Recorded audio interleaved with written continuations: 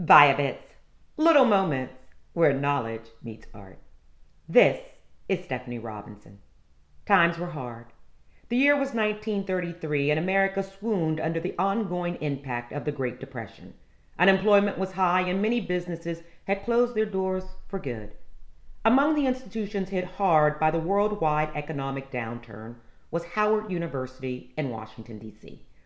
Among the many students impacted by the crisis was talented young painter and fine arts major Gwendolyn Knight, who was forced to leave Howard and return to her New York home. Ironically, this unfortunate turn proved fortuitous. In Harlem, the Barbados-born Knight became active in the vibrant local arts community, engaging in workshops while studying painting and sculpture at the Harlem Community Arts Center under Augusta Savage. Savage mentored Knight, furthering her exploration and promotion of African American culture. Simultaneously, Knight associated with the leading writers and activists of the Harlem Renaissance, including Langston Hughes and Claude McKay, while networking with emerging artists like Romare Bearden.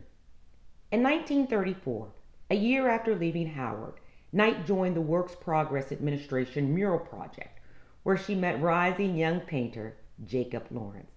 The two would inspire each other as artists, with Lawrence focused on narrative paintings of African American history and culture, and Knight dedicated to portraiture, still life, and urbanity. In 1941, the couple married, and 5 years later, they accepted the invite of German art educator Joseph Albers to teach at the top avant-garde school, Black Mountain College in North Carolina. In the 1950s, Knight and Lawrence returned to New York to pursue their art, and in the mid-1960s, they traveled to Nigeria as Lawrence's star continued to shine brightly over the art world. But for all of Lawrence's acclaim, Knight was a star in her own right, though many had yet to know it. In 1976, 5 years after the couple relocated to Seattle for Lawrence's teaching position at the University of Washington, the National Links Association featured Knight in a one-person show that put the larger art world on notice.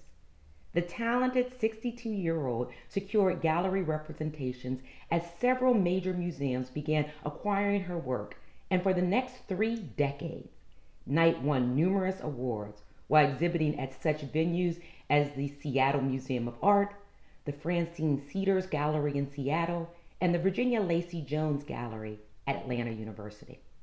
In 2000, a year before Lawrence died, the couple founded the Jacob and Gwendolyn Knight Lawrence Foundation to support young and emerging artists.